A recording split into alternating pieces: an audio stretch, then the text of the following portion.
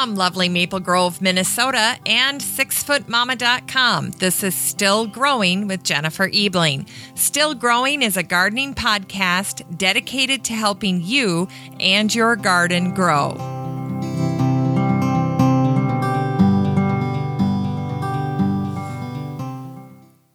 Hi there, everyone, and welcome to Still Growing, and thank you for listening. I'm your host, Jennifer Ebling. Well, it's so great to be here with you today. It is a chilly day in Maple Grove, Minnesota, overcast. We've got a high today of only 41 degrees, even though it is tax day. It's the 15th of April. And the forecast for the week is not terribly inspiring. Tomorrow, we're supposed to get snow. The weekend is going to be stormy and rainy. But by next week, we should start to see temperatures nearing 70 degrees. So spring is truly around the corner, and we just need to hold on. Which brings me to just a quick piece of advice for so many gardeners, which is don't get ahead of yourself this spring.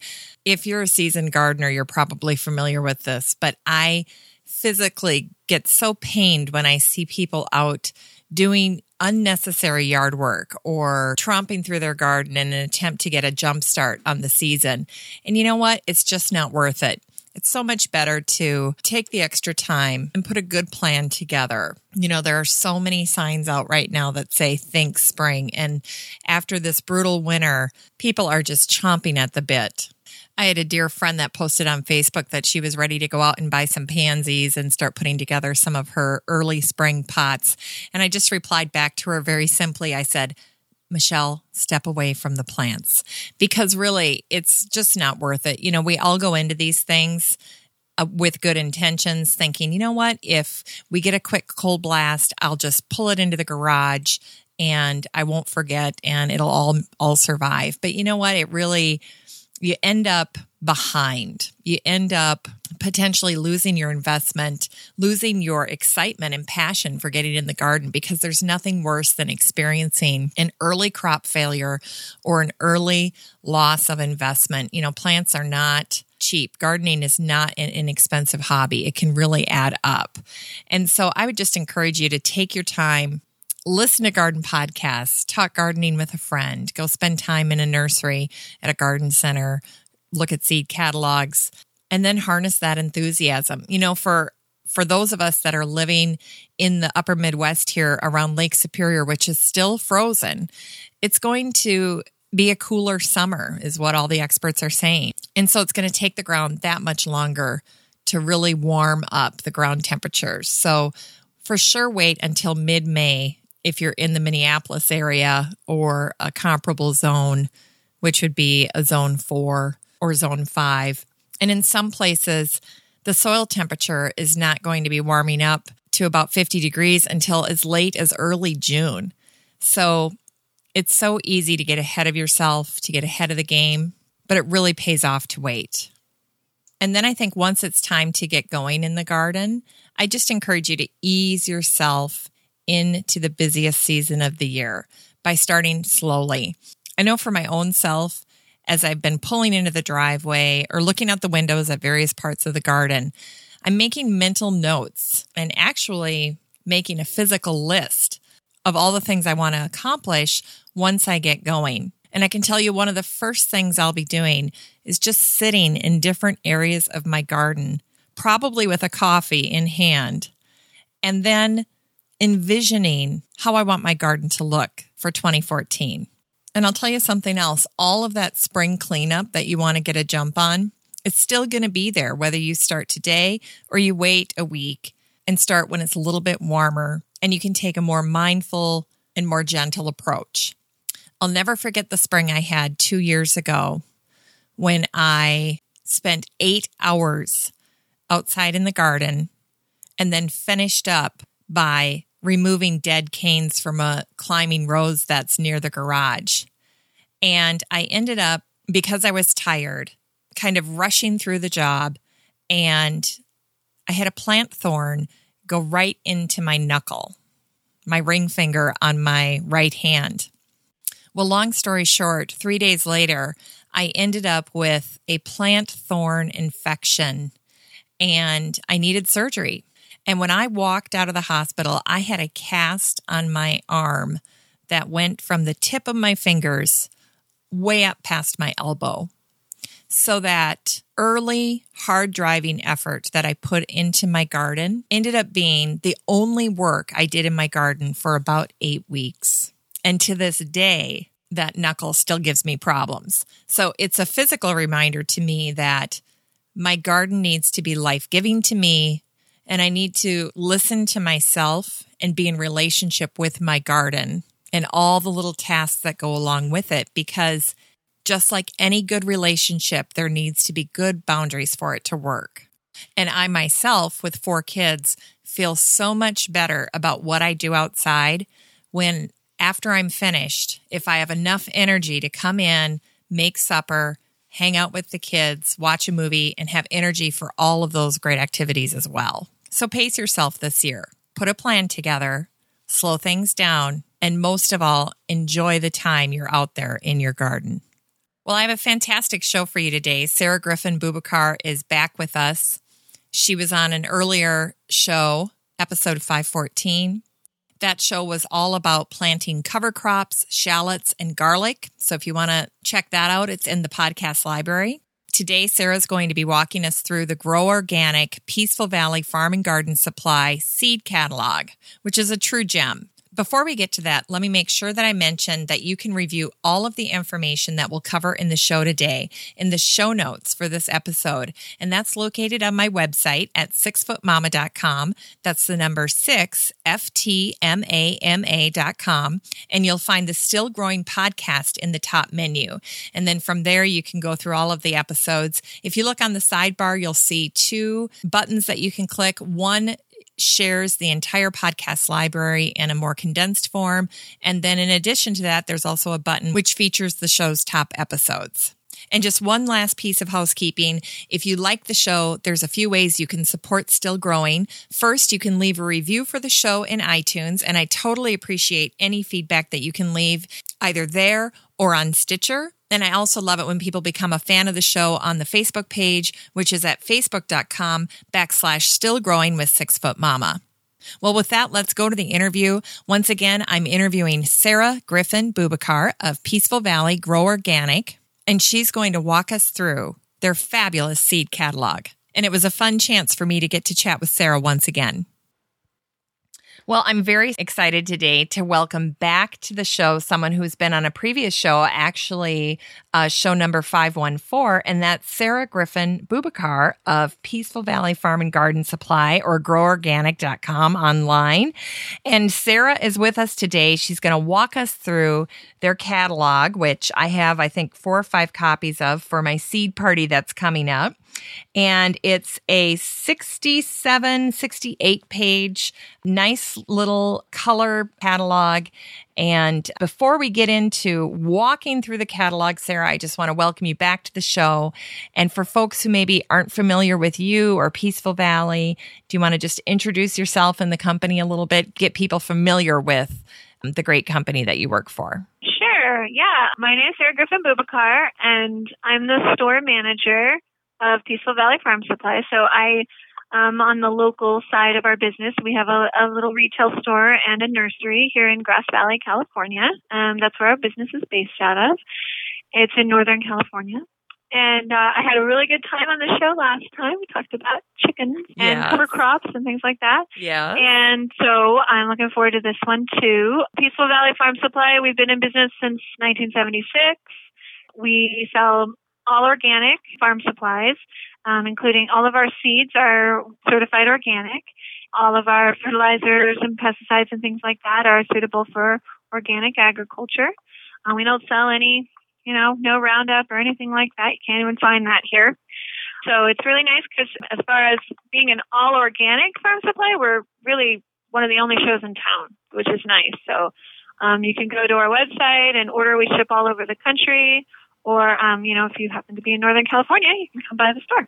That's awesome. And you have, well, first of all, you're multi-talented because you teach so many things. And I know we talked about that in the last show, but you do cheese making, you do canning. You're so multi-skilled. You can do more than just talk about plants and gardening. Yeah. Well, I have, my pet projects that are my favorite things. And we do teach workshops and things like that here at Peaceful Valley. And I do teach the cheese making workshop. That's my main obsession, I'd say. It's making different kinds of cheese and teaching people how to do it. And then canning. And I also do like organic fertilization. When you need to do a soil test here at Peaceful Valley, you have the option. You can talk to me about your soil, and I can suggest some organic fertilizers for you for your soil just to make it healthier over time, building that soil using cover crops and fertilizers and things like that. I also teach irrigation classes, and I love pasture management. That's my latest baby. What do you love? What was that? Pasture management. Pasture management. Growing pastures for animals and lovely. Planting, increasing the soil health using animals and pasture grazing rotation. Oh, we could do a show on that, couldn't we? We could, yeah. Okay, that would be exciting. You're also a mom to some young little boys that are adorable. I do, yeah. I have a kindergartner. He's 6, and he's a bit of a troublemaker, but he's lovely. And then I have a 1-year-old. Yes, you have a 1-year-old now. Mm-hmm. That's got to be exciting. Yeah, it is exciting. Are you getting any sleep? No, last night I did not get. He's got a little cold, and I did not get any sleep at all. Neither did my husband, but that's okay. He's worth it. Everybody was up. He seemed very rested this morning. I don't know how he managed. How's that? Yeah, I know. They do. And they don't have to worry about the hair and all the other things. So they can just get out the door. Well, before we get into the seed catalog, and by the way, I love this. It's one thing to get a catalog in the mail. It's another thing to get a person who knows the seed catalog intimately that can, really highlight some of the awesome things that are in these catalogs that we might overlook otherwise. So I really am appreciative of how generous you guys have been with sharing all this great content and opinion and expertise with us. Before we dive into that, though, I want to make sure that we get a chance to highlight some of the free seed packet things that you're doing with shipping, and then also highlight the good work that you do with schools. Do you want to share that? Yeah, so we donate seed packs to school gardens. That's our big thing that we do, and it's really fun because all you need to do if you're a school garden is send us a letter, saying that you're a school garden and you request seeds for your school garden, and we'll send you a packet of just all sorts of different kinds of seeds, all organic, and all in the packets. They're lovely, and you can share those with your school garden, which is really nice. It's really nice for schools because then it's just a resource that's completely free. Yes. So we figured it out, and for every 10 seed packs you purchase, we'll donate one pack to a school garden. Yes. So it's kind of nice because then you know that you're supporting the school gardens as well, just by purchasing from us.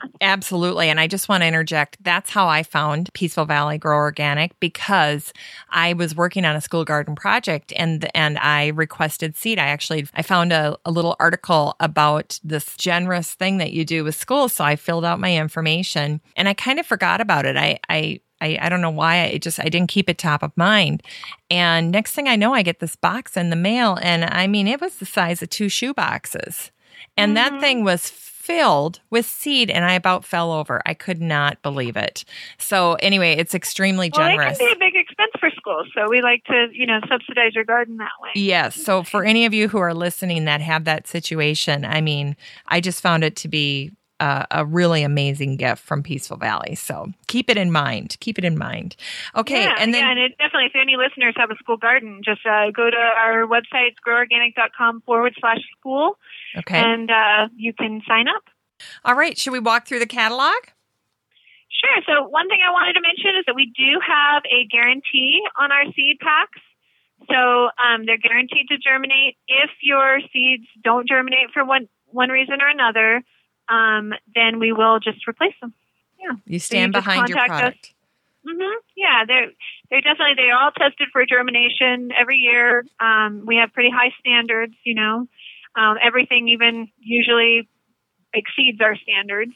But, if you had a problem, then we'll replace it. And, you want to make sure germinating seeds isn't, necessarily the easiest thing in the world. So for some seeds, it's really easy, and others it's not. So we might walk you through, okay, what did you do wrong? Let's see if we can, ensure success for next time, but we'll replace them. And your customer base is all over the country, right? Yeah. I mean, we have a lot of customers on the West Coast just because that's where we're located.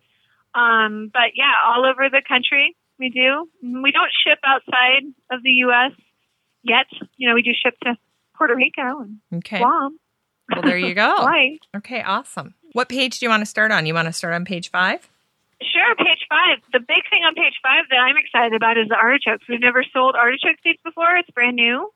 And we had customers request that we sell artichoke seeds. And so a lot of if we're able to, depending on what kind of varieties we carry and everything, depends on if we have an organic source. Because like I said, all of our seeds are certified organic and GMO free. And so, we have to really research that source. But we did find a source of organic artichoke seeds. So that's really exciting. And what I like about it is that it says here that colder climates will be able to produce an artichoke in one season as an annual with this seed. Yeah. And it's called Imperial Star. Yeah, which is I've grown that same kind from a root. But in California, we have it as a perennial.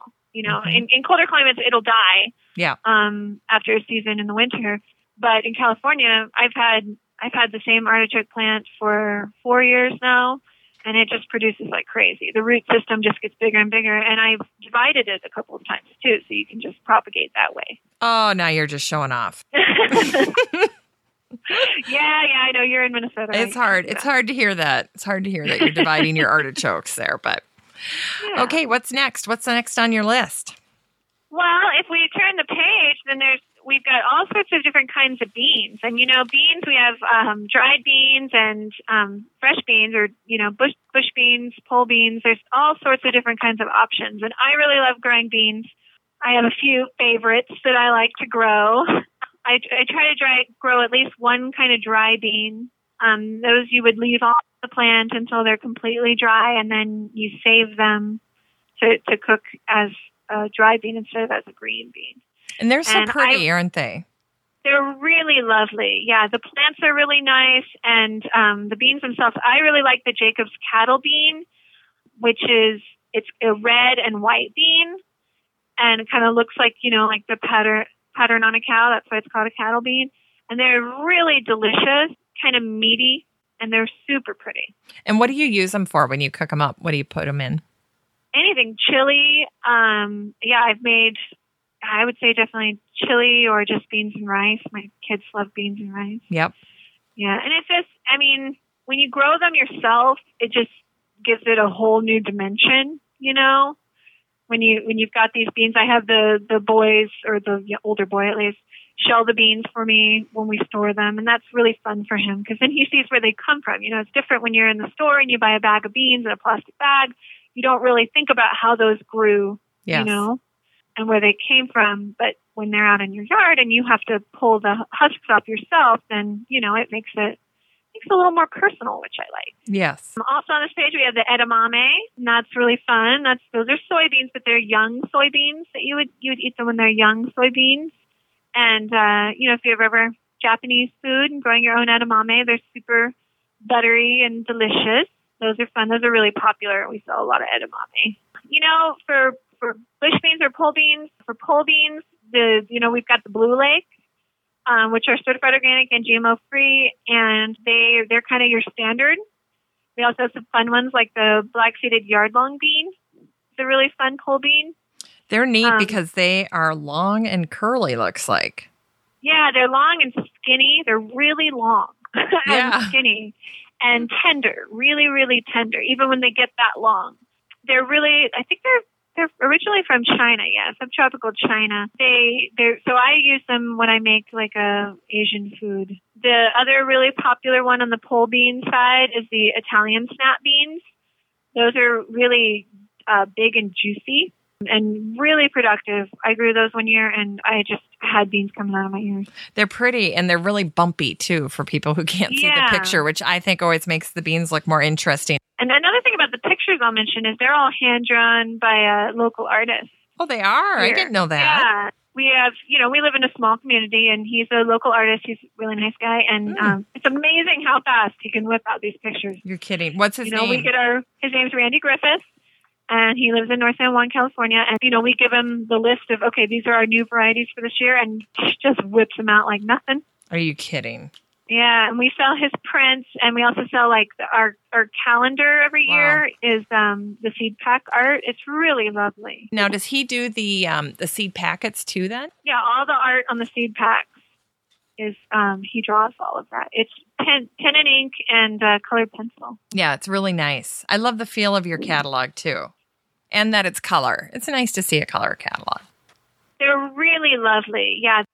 So, the beans I grew last year there's bush beans too, which are nice if you don't want a trellis. Yes. I usually grow whole beans. So the beans that I grew this last year are on page 8. And I grew 3 different kinds. I grew the purple pod because those are really fun. They don't stay purple when they're pickled, unfortunately. Didn't know that. Or when they're cooked, they turn back into a green bean. But they're really lovely when they're growing, and they're super fun. And then I grew the rattlesnake, and the rattlesnake are super cool because they're striped. The pods are striped, and the beans themselves are striped. And they're nice because you can grow them either for fresh green beans, or you can let them hang out on the vine, and they will turn into dry beans. Oh, you can save them as dry beans. So if you don't get to the harvest, you can just turn them into dry beans and you'll be good. Exactly. Great. Yeah, it's really nice. Yeah. Yes, it is. So I grow those every year. And then the other ones I grew this year were the scarlet runner beans. And that's because they have the most beautiful red flowers. Most bean flowers are white, These ones are this bright red. Truly a scarlet. Mm-hmm. Yeah, and they're so nice. And you can do the same thing with the rattlesnake where you can eat them fresh or you can save them as dry beans. Wow. So that brings us to beets. One of my favorites. After bean comes beets. Yes. My favorite beet, let's see, if you really want to grow like your standard super productive beet, I'd say go with the Detroit dark red. And that's kind of your classic beet. It's going to grow really rigorously. It's going to, grow like crazy. You're going to have big, juicy beets with very little trouble. You definitely want to direct seed your beets, but the greens are delicious as well as the beets. Okay. We have some fun different kinds. Gold beets. If you're not a huge fan of beets, you could still grow golden beets, and you probably like them. They don't dye everything with pink like beets do when you're cooking with them because they're golden. I personally like the pink, but, not everybody does. And so gold beets are really good. You can take a gold beet, shred it on a salad. It's delicious. Yes. Just raw, shred it on a salad. The bull's blood beet, I love that one because the greens are bright red as well, or dark red as well. And so when I grow beets for the greens just as much as for the beet because I grew up in Atlanta and I eat greens all the time. And the greens are super delicious, especially with the bull's blood beet because you get that red even in all those vitamins that come with the dark red. And that's on the top of page 8, the bull's blood. Right, yeah, bull's blood beets. Those are really fun. And then the Chioggia beet is the striped beet, which is super fun. Because then you can cut those into thin slices raw. Like if you cut them really thin, like on a mandolin, and then you can eat those more like chips. They're super good. And what did you call those? Chioggia beets. Chioggia. Okay. Yeah, they're striped on the inside. It's super cool. So you can't grab all those beets maybe, but, pick one of those and they're super fun. All right, next on the list. Well, next on the list is broccoli, because we're going alphabetical here. So broccoli, again, the Diciccio is probably your standard. It's delicious. It's productive. It's what'll happen is you'll get the main head, and then if you cut that off, you'll still get the side shoots. I have a friend who perennializes her broccoli. because it just keeps producing. And so because she just keeps getting the side shoots and they're delicious. I think they're a little tougher than the main stalk. The new broccoli that we have is this Chinese Teiyu broccoli, and it produces a very small floret, but the leaves you grow it more for the leaves than the stalk, which is interesting. So it's kind of more like collards in that way. And only 50 to 55 days to maturity, so that's good. Right, because you're not waiting for the flower to appear. Yep. Super fun is the Romanesco broccoli. It's so pretty. If you're into fractal geometry. Mm-hmm. Super neat. It's like a cross between a broccoli and a cauliflower. I think it tastes a little more like cauliflower myself than broccoli, but it's super cool looking, and my kids love to eat it. I prefer that one over a regular broccoli. So yeah, milder taste. Are you more of a cauliflower person? I am. Yeah, it's a little milder. Yeah. Then if I turn page to page 10, we've got cabbage. We have Brussels sprouts, which are fun. I think they're a pain in the butt to grow, but you can try them. Why is that? You can see they have 140 to 155 days to maturity. But that's the problem is by the time you've reached maturity, you've got a nice crop of aphids. Oh, my gosh. In my experience. And, brassicas in general, where I live, are kind of hit or miss on whether you get a good fruiting head or not, Some years I'll have good broccoli years and bad cauliflower years, and some years I'll have good cauliflower years and bad broccoli years, and I can't really seem to predict it. But we have these weird seasons in Northern California where it'll be really cold, and then it'll get really warm, and then it'll get really cold again, and brassicas hate that. So brassicas in general, like cabbage and broccoli and cauliflower, they do like the colder climates because it's more consistent. It's just cold, That said, we do grow a lot of cabbage in California, so it'll work. Yep. We've got the red and the green, and then the Brussels sprouts. And carrots. You got a lot of carrot offerings. A lot of carrots. And I'd say one of our most popular carrot that we have this year is the rainbow mix. And I don't know if you know this, but carrots were not originally orange. They were originally red and yellow. And humans bred them to be orange. So that became the standard carrot. But the rainbow mix has the red carrots, the orange carrots, purple carrots, white carrots, and yellow carrots. And each colored carrot has a different antioxidant in it. So they're all good for you in a different way, which is kind of fun. Yeah, I think you should try and grow a purple carrot. They're usually purple on the outside, and then when you cut them, then they're orange on the inside, which is kind of fun. Yeah, good for the kids to know. Oh, yeah. Well, the kids are super into that. They get super into, eating anything out of the ordinary, I've learned. Mm-hmm. Really helps. I do nutrition education in my son's school, and we brought carrots to the classroom, and they were, farm fresh carrots from a local farm, and the kids had never had carrots that were that sweet and tender, And so they were like, whoa, this isn't a regular carrot, That's great. Which is pretty fun. At our church, we have a community garden, and they donate, I think, 12,000 pounds of food every year to the food shelf. And when I was talking to the director there, I learned that they can't get enough carrots. Every year they have to grow more and more carrots because people forget when you're giving produce to a food shelf, of course, you're basically feeding a lot of kids. And of course, kids love carrots. So you've got to make sure that the produce, you've got to make sure the produce you're giving to your food shelf has things that'll appeal to kids. So carrots, every year I know they order more and more carrot seeds. So I love this little Parisian one that you have. Yeah, that's a new kind.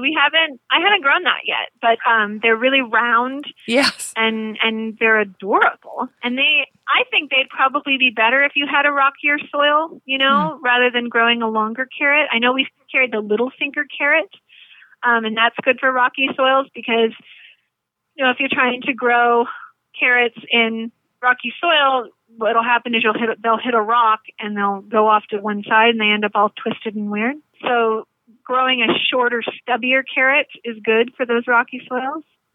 So, the Parisian ones are really adorable. Yeah, they're sweet. It's all about growing cute food. Yeah, they're little fat chubby bunny things, you know? Yeah, exactly. And then cauliflower, we do have just the snowball cauliflower. On the next page, we have chard, which is in the beet family. So if you like to eat beet greens, yes, then you'd love to eat chard. Mm-hmm. And, we have the fairly new one we have is the flamingo, which is a fluorescent pink stem. And, you can grow chard as like a landscape plant because it's so pretty. I've seen it in landscapes a lot. And it likes the cool weather as well. It's pretty frost tolerant. And it'll grow really like crazy. And we also have the 5-color silver beet, it's also called. And that one has all the different colors, which is really fun: orange, purple, yellow, white, as well as red, and then just your standard white. Nice. Celery and celeriac. So we have celery that is grown for the stalks. That's the tall Utah. And then celery that's grown for the root, and that's the celeriac. So the root can be used as a root vegetable. It's really good in stews and, root vegetable bakes and things like that. Does it have a celery-like taste? Because I've never had it before. It does have a celery-like taste. It has a very dense consistency, which I really like. It's more like a rutabaga, but it tastes like celery. Yeah, it's really good in soups. You just chop it up then, or what do you do? Yep, you just chop it up and cook it like any root vegetable. Well, there you go. Yeah, it's fun. You have some beautiful corn. Yeah, that brings us to corn. So there's different kinds of corn. There's sweet corn and there's dent corn. And the dent corn is usually prettier, I think, is with colors and everything. Yep. But and you would use that to grind up into flour. I think it's really fun to grow your own corn for flour. We sell some grain mills and things that you can do to grind your corn. The new one we have we have a couple new ones. We have the Bloody Butcher corn, which is a lovely name. Yes, it is. Dark red and black kernels. So super just beautiful, I think. I grow the Painted Mountain every year, which is just a mix of all different colors. The other new one that we have is the Japonica striped corn. And that one is also awesome for a landscape plant because not only are the corn kernels, red and pink and yellow, but the leaves themselves are striped in all of those colors. So that makes it really exciting as a landscape plant, as well as, you can grow the corn and eat. What do the tassels look like on top? The tassels are purple. So that really is a pretty plant. For folks who grow cannas, this would be a nice substitute this year. There you go. Yeah, and then you can eat it too. Yeah. Sweet corn, some of my favorites. I love the double standard. It's a bicolor corn, so it has, the white and the yellow kernels. It's a pretty classic. If you just want a white corn, then the Country Gentleman's really nice, and the True Gold is good if you want a yellow corn. There you go. All right, we're turning to page 14. Page 14, you can see we have all of on the bottom of the page, you can see all the art, the seed pack art that we found. That's from that local artist. This last year, I grew 3 different kinds of cucumbers. I grew pickling cucumbers, of course, and most of my pickles are pickling cucumbers because if you ever make pickles, you really want the pickling cucumbers and you want to pick them when they're really small. And that's how you get the crunchiest pickles. You can use the slicing pickles, but they're going to be soggy. So if you really want a crunchy pickle, you've got to grow a pickling cucumber. And we have a couple of different kinds. I usually grow the national pickling just because that's what I'm used to. We have the homemade pickles is another one that's a pickling cucumber. I also grow the lemon cucumber because it's super prolific and really delicious. And that one looks like a little yellow pumpkin to me. Yeah. Well, they're all cucurbits. They are somewhat lemony. They're bright flavored, and they're yellow and round. And like I said, super prolific. I mean, you will have lemon cucumbers coming out of your ears with one plant. What is how big are they? Are they like bigger than a tennis ball? Bigger than a what? It kind of depends. I try to pick them when they're a little small. Because then the seeds are more tender. But, I'd say more anywhere between a very large egg to a tennis ball. Oh, really? Mm-hmm. Okay. Even smaller maybe than what I was originally thinking then. Mm-hmm. Okay. Yeah. If you want a big cucumber, that is still, sometimes when you let cucumbers get too big, then they get bitter. And the one that really doesn't is that Armenian cucumber. And it's somewhat striped. They're more like light green. And I'm telling you, they will get massive. And you can still eat them when they are enormous. Wow. And they are so delicious. So delicious. I always grow Armenian cucumbers because they are just perfect in the salad. And do they curl like that? Like what's in the drawing? Mm-hmm. Yeah, they follow, when they're maturing, they follow whatever shape. So mine sometimes grow in between the trellis, and then you have to kind of use them out from between the trellis. So yeah, they grow in all different shapes, and they'll curl like that when they get long. But I mean, they get long and they get big, and most of the time you would look at it and you think, oh, I waited too long, and that's no longer good. But with the Armenian, it is. So it's nice because, you can pick them when they're small and then they're super sweet and delicious, or you can pick them when they're big and they're still super sweet and delicious and crispy, super crispy. Can't really make pickles with them because they don't have that density that the pickling cucumbers have. But you do salad with them. Oh, yeah, salads, whatever. I just eat them. I salt them a little bit, cut it up into slices, salt them, serve them like that, and everybody goes crazy for them. Wow. Yeah. The Persian cucumber are a really cute one that doesn't get bitter as well. It has very few seeds, which is nice. So that's a new one that we just started carrying, and we started carrying that because customers requested them. Oh, really? Yeah, and those you pick when they're really small, and they're delicious. So that was a by popular demand thing for you guys. Mm-hmm. Okay. Yep. Persian. Yeah. Okay. Yeah, I mean, I could have cucumbers all day. They're one of my favorite things to grow. They're so easy to grow for me here in California, at least. Yeah. Just really fun for the kids to go out and pick, and, I'll catch my son out there just chomping on the vine. Eggplants. Eggplant. Eggplant is one of my favorite things to grow. I love eggplant. I can't get enough of it. Not everybody likes it, which I think is weird because it's so meaty. And, I like to chop up eggplant and put it in my chili because it'll kind of disappear in the chili, but it'll give that flavor to the chili and it'll thicken it. The Black Beauty is kind of your standard eggplant. The one that I really like to grow is the Rosa Bianca. Another really prolific plant. You'll get tons of eggplants off of one plant. It's lovely, really, really pretty. They're white eggplant with pink stripes, and they're really pretty. The flowers are really lovely too. We have a few gourds that you can buy. We have the bottle gourd and the speckled swan gourd, and then we have some mixes of different gourds. Either you can get small or large, depending on what you want. And those are really fun. Yes. Greens is a very large section because we have a lot of greens. Greens are one of those things that here in California, we can grow them year round practically if you just get a cold frame. And, they have a short maturation. You can eat them when they're fully developed, or you can eat them when they're just tender and young. The greens start out with arugula, really delicious green. You can cook it. You can eat it fresh, put it in a salad. And it's got that really nice flavor to it. The mosh is a new one that we've had that's excellent in salads. The mesclun mix is a really popular one. And that one you would grow so that it's short and cut it when it's small for like a baby salad mix. Pak choy is really popular. Let's see, on the next page, a new one is radicchio. That's also from customer request.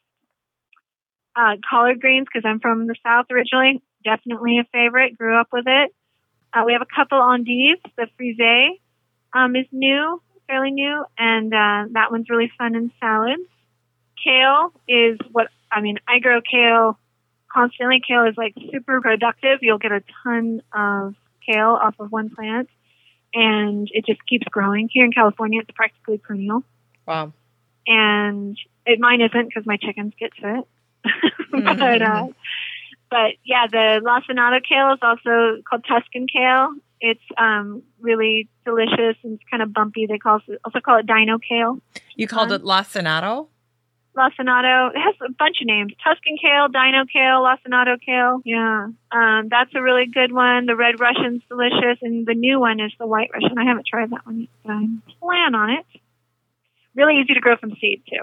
That's great. On the next page, we have kohlrabi, which is fun. It's in the brassica family. And it to me, it tastes like broccoli stems.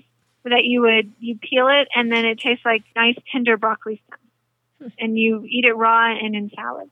Okay. And it's actually the vegetable part of it is actually just the engorged stem, which is cool. So try that because it's fun. All right. And then lettuce, we have so many kinds of lettuce. I see that. Yeah. I have some favorites, but really, it's like if you want to know what kind of lettuce to grow, you can. It kind of depends on what season you're growing in, because you can grow lettuce pretty year-round, especially if you have a greenhouse or a cold frame. You know, some of the new ones, we have the red sails, and that was also by customer demand just because that one grows really well, and it's lovely and has, those bright red curly leaves. It's a beautiful lettuce, for sure. Mm-hmm. Yeah. Yeah. I like the red deer tongue. Is that one popular? Uh-huh. Yeah, definitely. And that one's slower to bolt, so it's better in the summer. And it's good, and you got to pick it when it's tender. Tango's a classic. I love that one. Nice curly green leaves. My favorite is on the next page, which is the Marvet de Quatre Saisons. And that's on page 22. Do you want to say that page again? Page 22. It's called Marvet de Quatre Saisons. Oh. And it's obviously a French. You must speak a little French. I do speak French, yes. Oh. My husband's from Africa, so we speak nice. French. And it's also slower to bolt, but what Marvet de Quatre Saisons means is marvel of the four seasons. So you can grow it, the same kind of lettuce pretty much year round. And it's a green lettuce with kind of a rosy blush to it, which is nice. And then the freckles is another really fun one that the kids particularly like because it's got polka dots on it. Cute. And then on the next page, we have melons. And one of my favorite melons is the piel de sapo melon. That's Spanish. It means skin of the frog. Piel de sapo. Piel de sapo. And it is so good. It's that actually, the first time I had one of those, there's a local farmer up here from Spain, and he brought over the seeds, and it's crisp white flesh. It's that crispy, crunchy flavor in a melon, not like the soft melts in your mouth, but more the crispy texture. And it's so sweet and so delicious. I just love it. And so definitely that one. And then the Hearts of Gold is a nice classic one. We have some mixes, which is nice. So if you just want to grow a mix of different kinds of melons and you don't want to buy a seed pack of each, you can just buy the Sweet Summer mix. Let's see. On page 25, in my house we grow, my husband's from Africa, as I mentioned, we grow a ton of okra. Really? We eat okra all year long. I grow tons of it. I spend a lot of my garden is spent growing okra. And what do you do with it? So you've grown it. How do you? We slice it up and we freeze it, and then we put it in stews. He makes like gumbo, like year round. Oh, okay. Gumbo every other night, practically. Really? Yeah, and not gumbo okra. Again. Well, my husband's a really good cook, so it's okay. Oh, geez. And I never get tired of it. I have no sympathy for you not getting enough sleep now if your husband cooks. Exactly. Yeah, no, the okra, I think, is a very underappreciated vegetable. I think it is, too. You don't hear people talk about it much. Right. It has beautiful flowers, too. So it's another one of those that is a good landscape plant because it's a really pretty plant, especially the red, the burgundy okra. Really nice. Pickled okra, oh, my God. Really? I mean, I pickle almost everything, but pickled okra, I pickle a ton of my okra. It is so delicious. Wow. You have to pick okra when it's small, though. So it's one of those things that you have to be out in the garden picking okra all the time because if they get too big, then they get really woody and you can't eat them. Get out there and get it done, right? Exactly. Every day I'm out there picking okra. Now I see in your catalog, I love you always have these little known facts here with all your offerings, but it says roasted ground okra seeds were used as a coffee substitute during the Civil War. I did not know that. Interesting. Can you see that? Can you? Yeah, I do. Because you're familiar with it. Yeah, I mean, also being from the South, we ate a lot of okra. So yeah, it grows really well. The days have to be really hot where you're going to grow it. And now we're going to do a little bit of a reprise, right? Because we talked about onions, garlic, shallot the last time you were on the show, but let's go through them again. Yeah, well, here's onions. And so onions are a biennial, so you would start it from seed in the spring, and then they really like to be transplanted. So then in the fall, you would transplant your seedlings, and then they would overwinter, and then the following summer, you would harvest the onion. Okay. The exception to that, of course, would be the evergreen bunching onion. So if you just want the green onions or scallions, then you would grow that one. We also sell, in the fall, we sell onion transplants. And so that's if you want to skip the seed and just go straight to the transplant stage, then you can. Yes. You can just buy the transplants. And those are like fresh plants. Some of the new ones we have, the Cortland is fairly new. The Cipollini is really cute. It's a little Italian onion. It's on page 26. On page 26, yeah. And then, of course, the Walla Walla classic sweet onion. Parsnips, we have some parsnips, which are fun. Another good root vegetable, underappreciated, in my opinion. Yep. Really good if you mash them together with potatoes. Peas, we have a few different kinds of peas. My favorite is the sugar snap. I always grow those. Those are the kinds you can just eat the whole pod. They're a cross between a sweet pea and a snow pea. Really good snow pea, which are the more flat peas that really aren't grown for the peas inside the pod, but more the crunchy, edible pod. Is the Oregon Sugar Pod 2. The Progress number 9 is our shelling pea, so that's where you don't eat the shell, you shell it and get the peas out. Okay. Another good project for kids. They love to do that. So peas are really fun. That brings us to peppers. My favorite pepper to grow is the Nardello. They're a nice sweet pepper. They get all curly as they grow, which is fun. And then, you can pick them when they're green or when they're red. They get sweeter, Yeah, they look really funky, don't they? They're really good. Yeah, I totally recommend them. Let's see if we turn the page. I like the Rainbow Bell mix. So you can get green Cal Wonder and the diamond yellow and the golden Cal Wonder, which turn like kind of an orangey, and then the purple Beauty and the sweet chocolate. So it turns to be dark brown. So that one's kind of nice because you get the whole mix. Yes. In there. I love to grow pepperoncinis and pickle them. Ancho poblana, those are pretty new. Those are popular for, making Mexican food or something like that. I don't grow a whole lot of hot peppers, but we have some really spicy peppers. We've got the habanero and the red Scotch bonnet and then the hot Caribbean mix. So fun because you can dry them and keep them, and so you can grind. I don't grow them myself, but you can grind them up and just save them for later, Do they get a little milder then with age after you've done that? Definitely, yeah. Okay. They lose some of their heat. Thank God. But they're still spicy. I don't know. Yeah. It just takes a little bit. Yes. So then that brings us to page 30 and pumpkins. We have some really fun pumpkins. Pumpkins take a lot of space. I like to grow, this year I grew the Jack B. Little pumpkins. Oh. And they're like those little, my son loved them. He took a bunch to school and gave them to his friends, and so cute. They're adorable little pumpkins, which are fun. And I did them in a container and they grew perfectly. I was just thinking about that. I could do it on my deck. And so are these like the little decorative ones, like that in the palm of your hand? Eat them. They're not just decorative. You can definitely eat them. You can. Okay. You can, what I like to do is cut out the top, just like a jack-o'-lantern, scoop out the seeds, and then stuff them with a little bit of stuffing, and then bake them. Oh my And they're delicious. And so and amazing. Adorable. And then when you serve them, you just give everyone their own pumpkin. Oh my gosh. I've got to do that. Yeah. And like I said, I did it in a Smart Pot, and you just let the vine will just come, it'll just trail all over the deck. Okay. And it's really cute, really pretty plant, It says here 5-foot vine. Do you think that's about as long as it got, or did it get a little longer? No, they're not very long. That's a fun one. I love hearing that's about fun that. Because like I said, pumpkins take a lot of space. Yes. So if you don't want to commit a lot of space to pumpkins in your garden, then grow that one. If you want to grow the Big Max pumpkin because you want a big one for a jack-o'-lantern, then grow that. The new one that we have is the Lady Godiva pumpkin, and that's really fun because they're delicious for pies, and they're green and gold, so they're really pretty for decoration. Yes. But their seeds are hulless. So the seeds don't have that thick white shell on them like other pumpkin seeds. And so they're really delicious to eat just the seeds. Wow. Fun. Then we go to radishes. The Easter egg mix is the one I usually grow.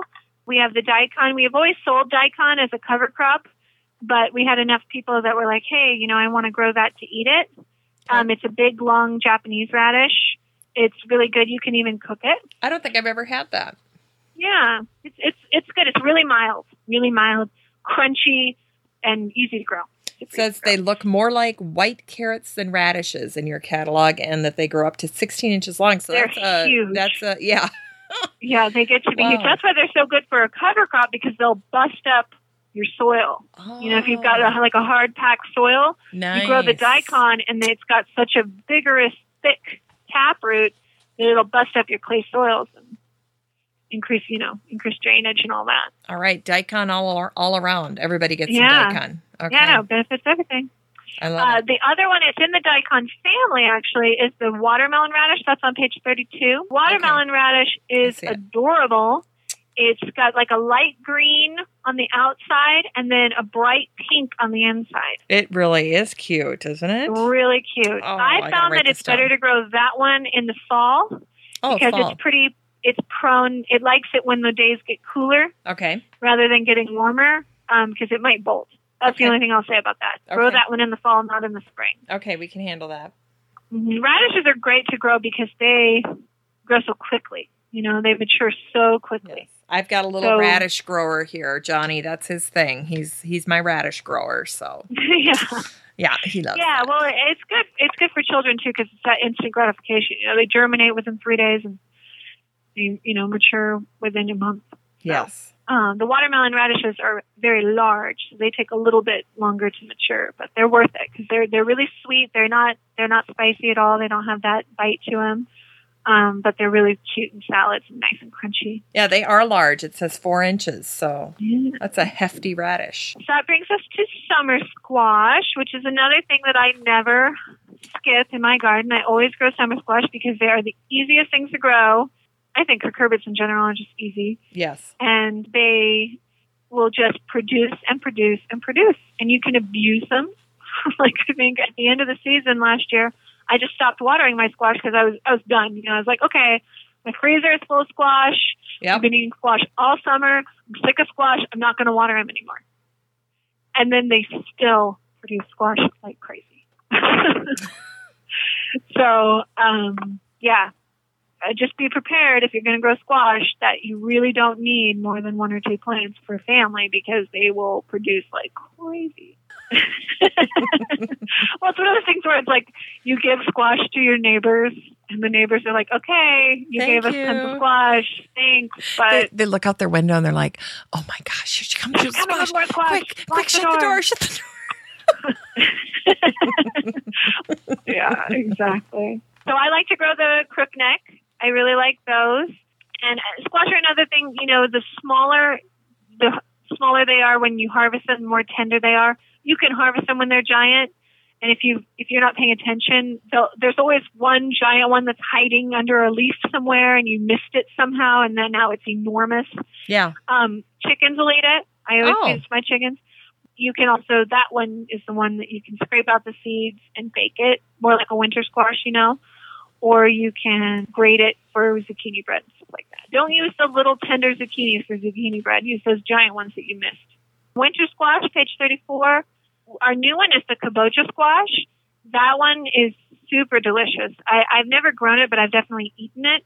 It's really, really yummy, nutty, buttery flavor. And of course, the benefit of the winter squash, I mean, I know that people who listen to your show are probably experienced gardeners. They know that you don't grow winter squash in the winter, but I get a lot of questions about that. They're called winter squash because they will keep all winter, not because you grow them in the winter. Yeah. You grow them in the summer, you harvest them in the fall, they'll keep all winter long. I'm excited to hear about your tomatillos. Yeah, the tomatillos are really popular. We sell a ton of these purple tomatillos. Those are really fun. The new tomatillo that we have is the pineapple tomatillo. It's also called a ground cherry. And if you've never had a ground cherry, you really need to try it because they are so sweet and delicious. They grow like tomatillos. They look like tomatillos. They're in that family, but they don't taste like tomatillos. They're super sweet, and they taste more like cherries. And they are so good. I just pop them like crazy. They're like, candy. It says fun to pick and unwrap. Well, skin. the tomatillos have that papery skin on the outside. Yeah. They grow, like a little lantern, it looks like. And so do the ground cherries. And so it's nice because when you can pick them and put them in a basket, and then they're like candy in a wrapper. You just unwrap the papery skin on the outside and eat them, and they're delicious. They're kind of sticky like the tomatillos when you peel them up. And the tomatillos, of course, are great. I like to make salsa out of the tomatillos. Yeah. And we got pages and pages and pages of tomatoes coming here. Yeah, tomatoes, that's a tough one because, tomatoes are one of those standards where you cannot buy tomatoes that are the same as you can grow. You just can't. Maybe if you bought them at the farmer's market, then that's the closest you could get. But your backyard tomato is going to be the ultimate, Mm-hmm. And so you have aficionados who grow tomatoes, and they'll grow like 20 different kinds because they're all so different too. Yep. So that's why we have to have so many different kinds of tomatoes, because there's so much variation within one kind of plant. So we've got them mixed up into slicing tomatoes, and then we have cherry tomatoes, and then we have paste tomatoes, and then we have small tomatoes even. Of the slicers, we have the beefsteak tomato, which is like a classic, meaty, juicy, dark red tomato that can get enormous. And that's on page 36. Page 36. The Brandywines, we have a Brandywine mix, which is nice. If you want to grow a different kind, but the Brandywines have so much flavor to them, that rich, dark flavor. The green zebra is a favorite. It's green even when it's mature. And I like to grow some green zebra to put in when I can whole tomatoes. Because again, that gumbo that we eat all year long, we use my canned tomatoes. Mm. So I have those green zebras, and they have this green striped skin that, of course, I peel off, and then they're green. And then in my mix of canned, whole tomatoes in a jar, then they're really nice because then they mix with the reds, and then I put like a yellow in there, tomato also, and then they're really pretty. Awesome. Black creme, that's another favorite of mine. It has dark red and green with a little bit of a black tinge to it. The pineapple tomato, that's on page 38. That's a new one. I tried that one. I ate that one for the first time last year, and it does.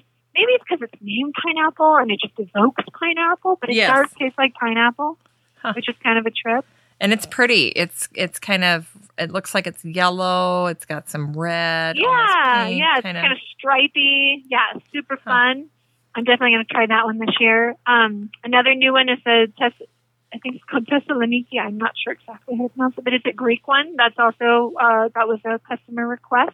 Then, we've got the cherry tomatoes. A really yummy cherry tomato that we have is the Grape Risenstraub, heirloom tomato, cherry tomato, really yummy, kind of grapey kind of flavor.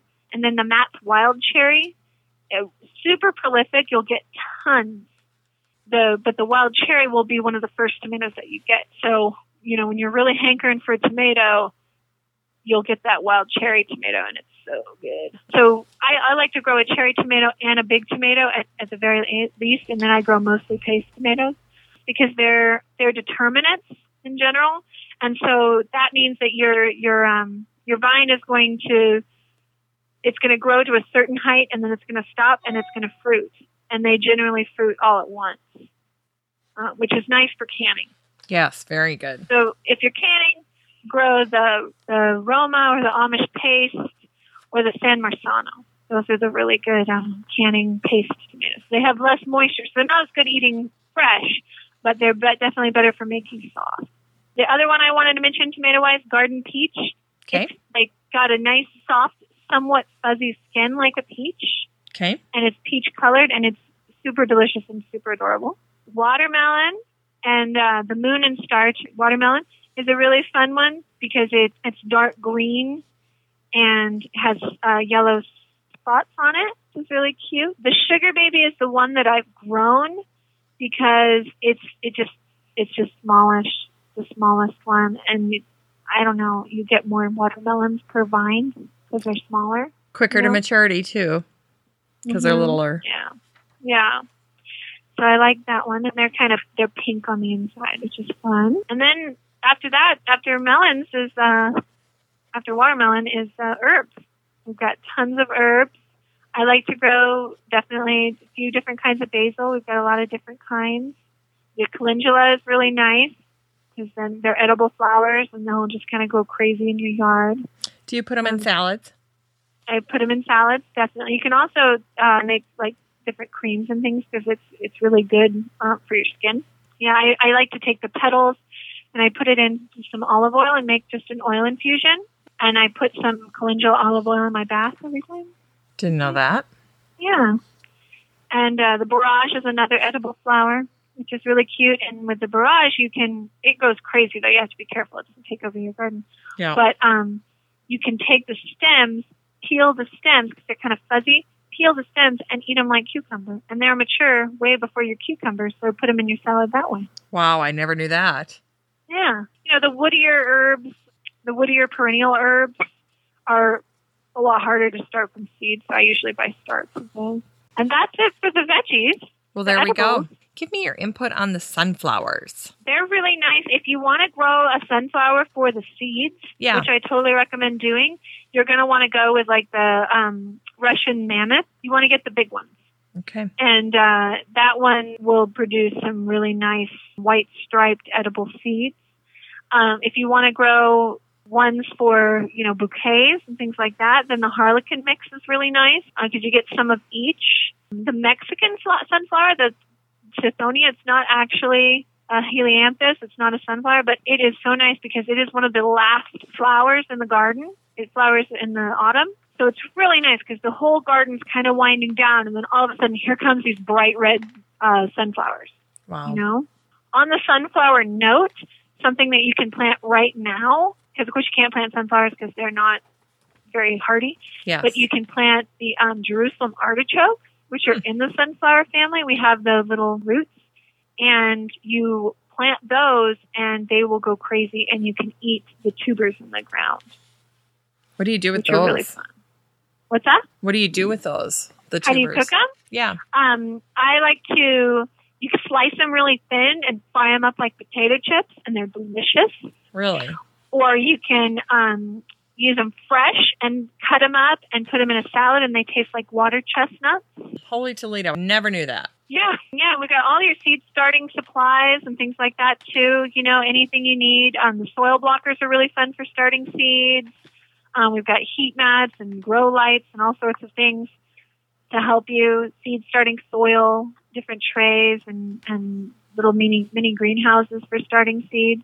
Give us one or two of your really popular seed starting pieces of merchandise that people like to get. Yeah, well, our seed starting mix that we sell is it's called Quick Root, and it's a soilless mix that's really good for starting seeds because it keeps the seeds from damping off because it doesn't have it's not real rich, so they don't get fungal problems.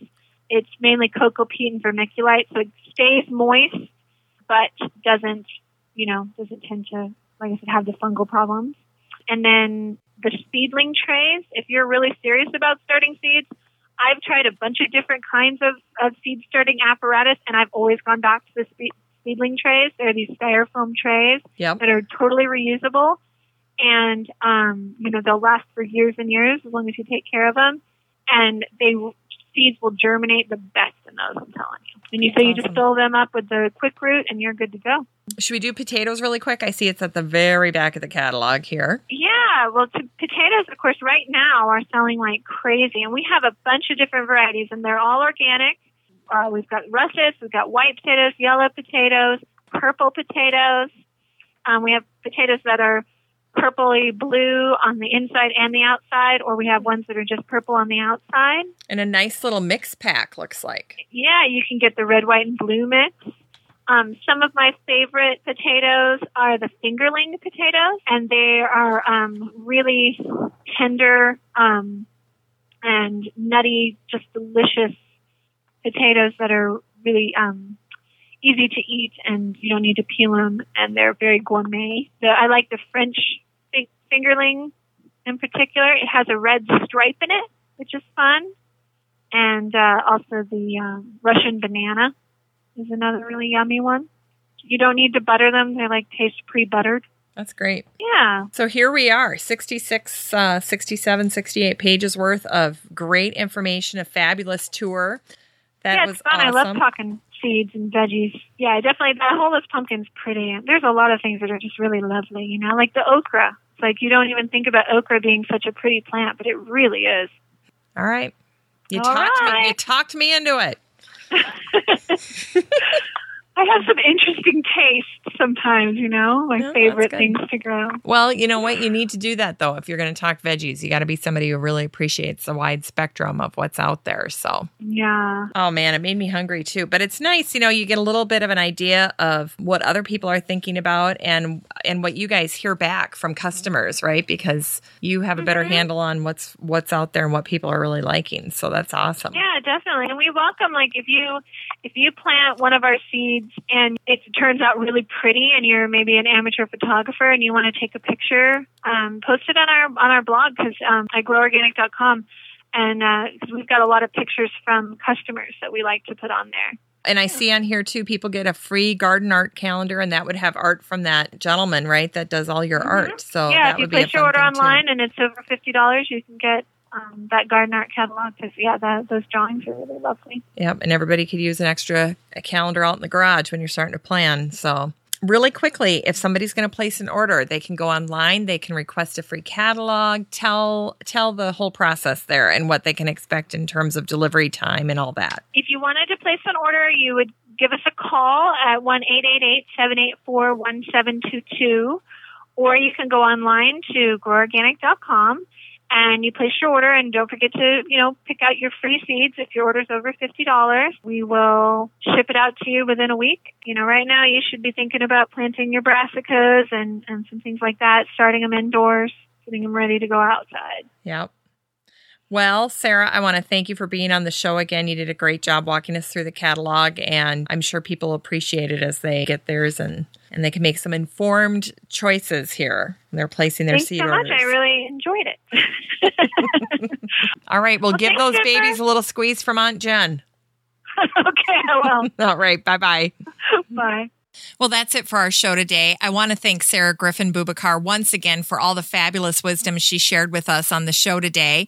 Don't forget you can find this podcast in iTunes as well as Stitcher, Swell, the BlackBerry Podcast. You can also subscribe directly to the blog posts to get them via email, and you can do that all at my website at 6footmama.com. That's the number 6, FTMAMA.com. And you can find the show notes for this episode in the top menu under the Still Growing podcast. And you can always find me at 6footmama.com or on facebook.com/stillgrowing with 6footmama. You can also email me directly at jennifer@6footmama.com. Don't be in a rush to get in that garden this spring. We'll see you all next week. Still Growing with Jennifer Ebling is a 6footmama.com production made in lovely Maple Grove, Minnesota. Still Growing is an hour-long weekly gardening podcast dedicated to helping you and your garden grow.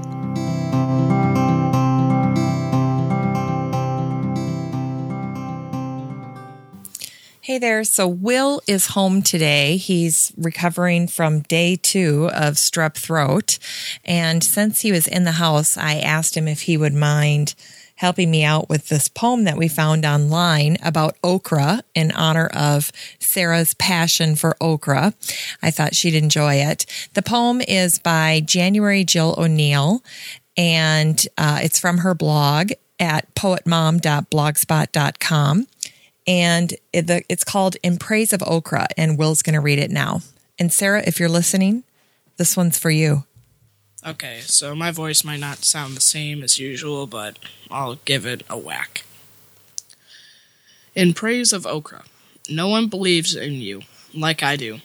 I sit you down on the table, and they overlook you for fried chicken and grits, crab cakes and hush puppies, black-eyed peas and succotash, and sweet potatoes and watermelon. Your stringy, slippery texture reminds them of the creature from the movie Aliens. But I tell my friends that if they don't like you, they are cheating themselves. You were brought from Africa as seeds hidden in the ears of slaves. Nothing was wasted in our kitchens. We took the unused and the throwaways and made feasts. We taught our children how to survive, adapt. So I write this poem in praise of okra, and the cooks who understood how to make something out of nothing. Your fibrous skin melts in my mouth, green flecks of flavor, still tough, unbruised, part of the fabric of earth. Soul food. Thanks, buddy. Yep. Feel better. Okay.